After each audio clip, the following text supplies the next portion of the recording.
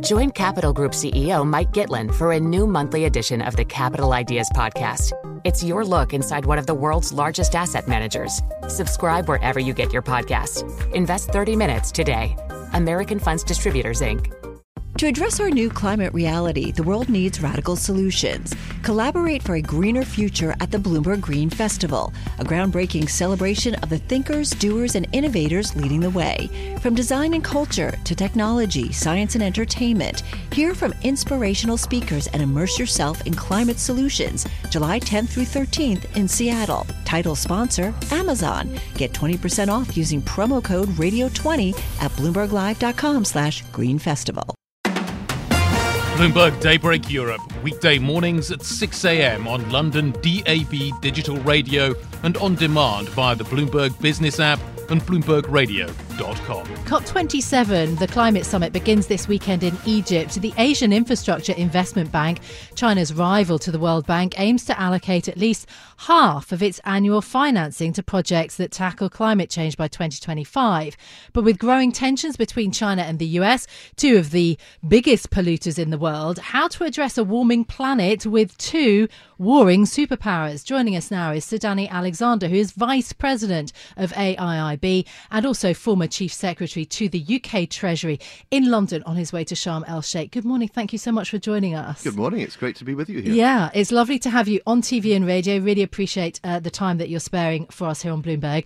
Let's start off then with the climate change idea. What, in your view, Danny, is the role of the AIIB in fighting climate change? Xi Jinping is one of the leaders not attending this COP27. So, as you know, AIB is a multilateral institution. We've grown from 57 members, including the UK, when we started, to 105 members around the world today, with high standards of governance and quality in our investment projects.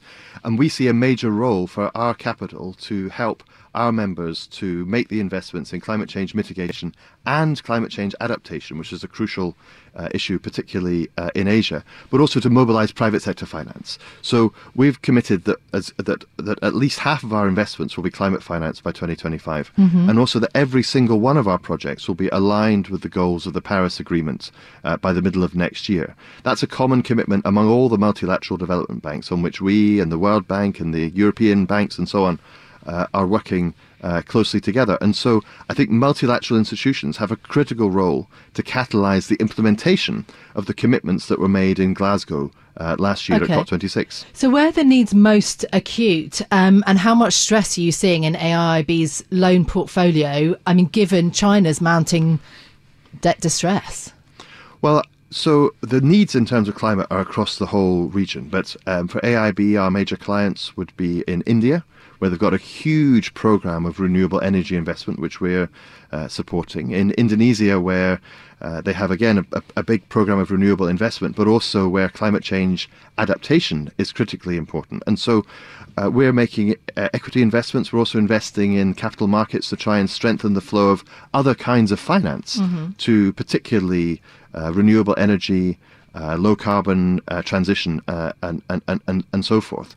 And so, you know, AIB is a AAA rated institution based on the fact that we have a strong capital position from all of our member countries, and that the strong governance, like the World Bank or the Asian Development Bank, which are our key partners, means that there's a lot of assurance around the strength and financial sustainability of our institution.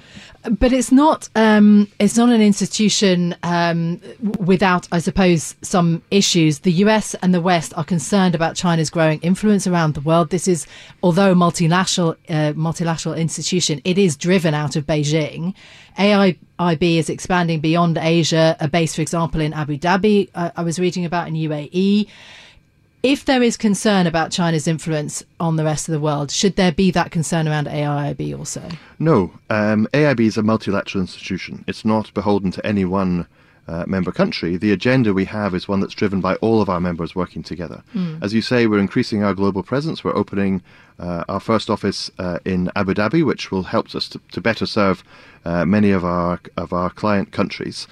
All of the members sit round the table in the board discussions to determine what is the strategy, what are the objectives, what are the projects we're going to finance. So I think multilateral institutions actually, in a way, because the global community is finding it harder to work together on many issues. Multilateral institutions have a more important role because those are institutions that are created by many countries with a common agenda to help achieve those objectives. But it's like obviously on a climate common change. agenda that is in some ways runs counter surely to Western-led institutions.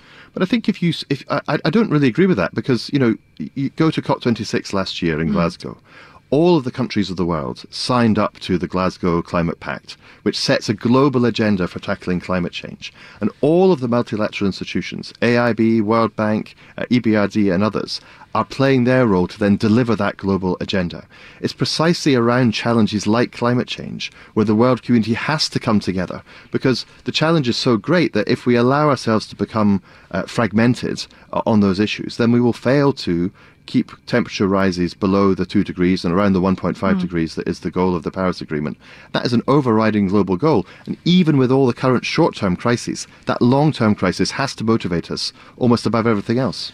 The rhetoric out of the US and out of the West is increasingly hawkish around China. Increasingly Chinese businesses are being blocked or scrutinized more heavily. Just the latest US tech and chip stock issue.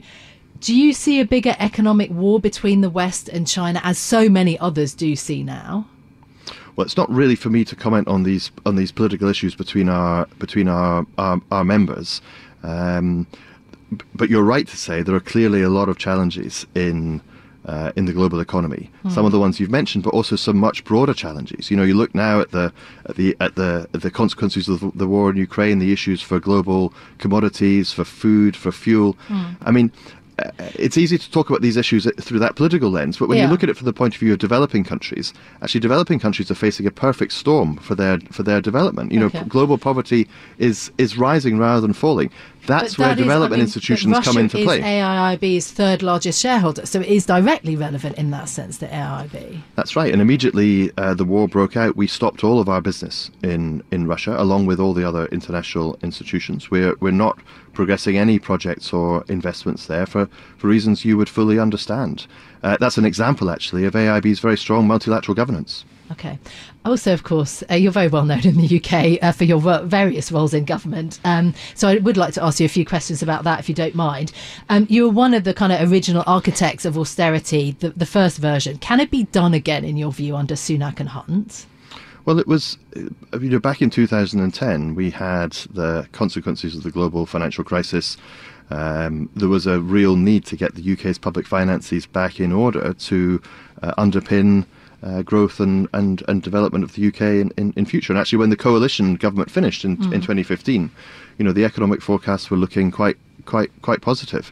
It is obviously challenging now. It's a challenging situation. Challenging's an understatement. Yeah, probably it is. Even more challenging. I mean, 18 months of recession, massive cost of living crisis, mortgage rates have gone up to 6%. These are enormous. These are enormous challenges, and Jeremy Hunt and his colleagues have an extremely big job to do.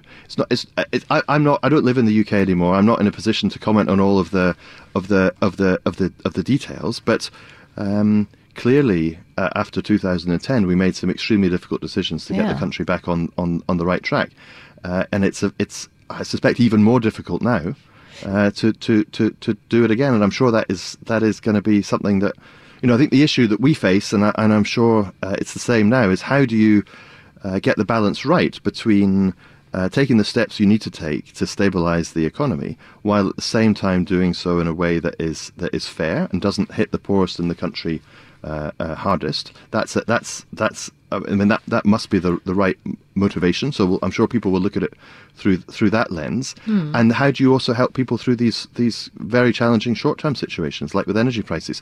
I don't know what the right answer is.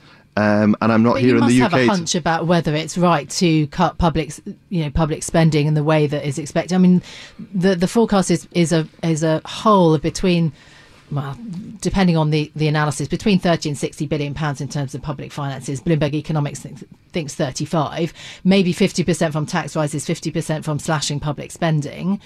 Do you have a view on whether there is more to cut in terms of public spending? It's a long time since I was involved directly with that, so I'm not really going to give any kind of detailed commentary. But I do know that to do that is even more challenging based on what's happened over the last few years. And I'm sure that's why Jeremy Hunt will take great care to handle this properly. As to what the outcome will be, I can't comment on that. Okay.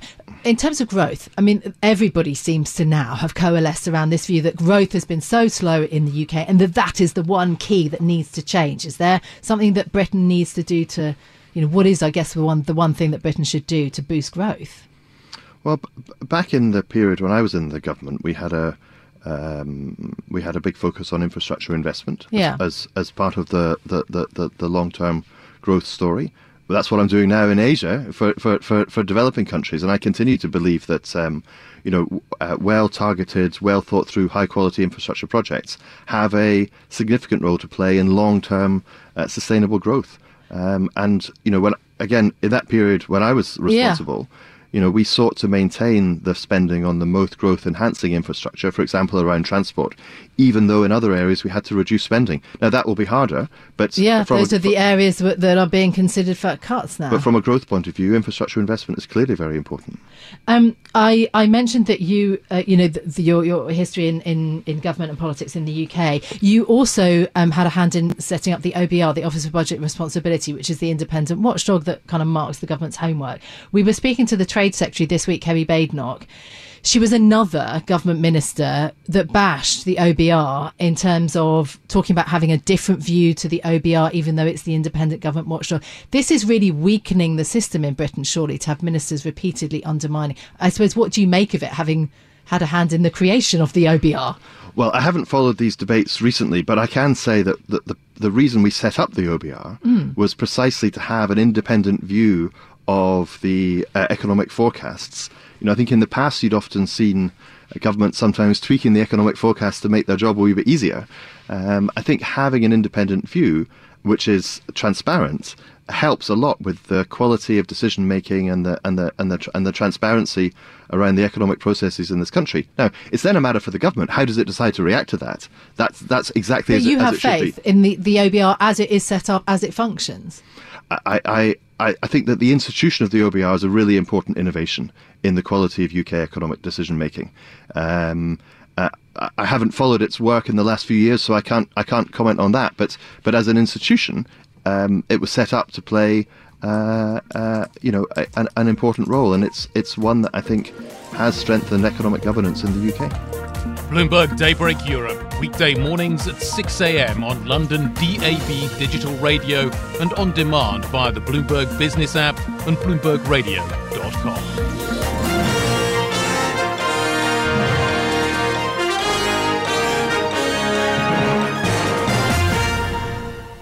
To address our new climate reality, the world needs radical solutions. Collaborate for a greener future at the Bloomberg Green Festival, a groundbreaking celebration of the thinkers, doers, and innovators leading the way.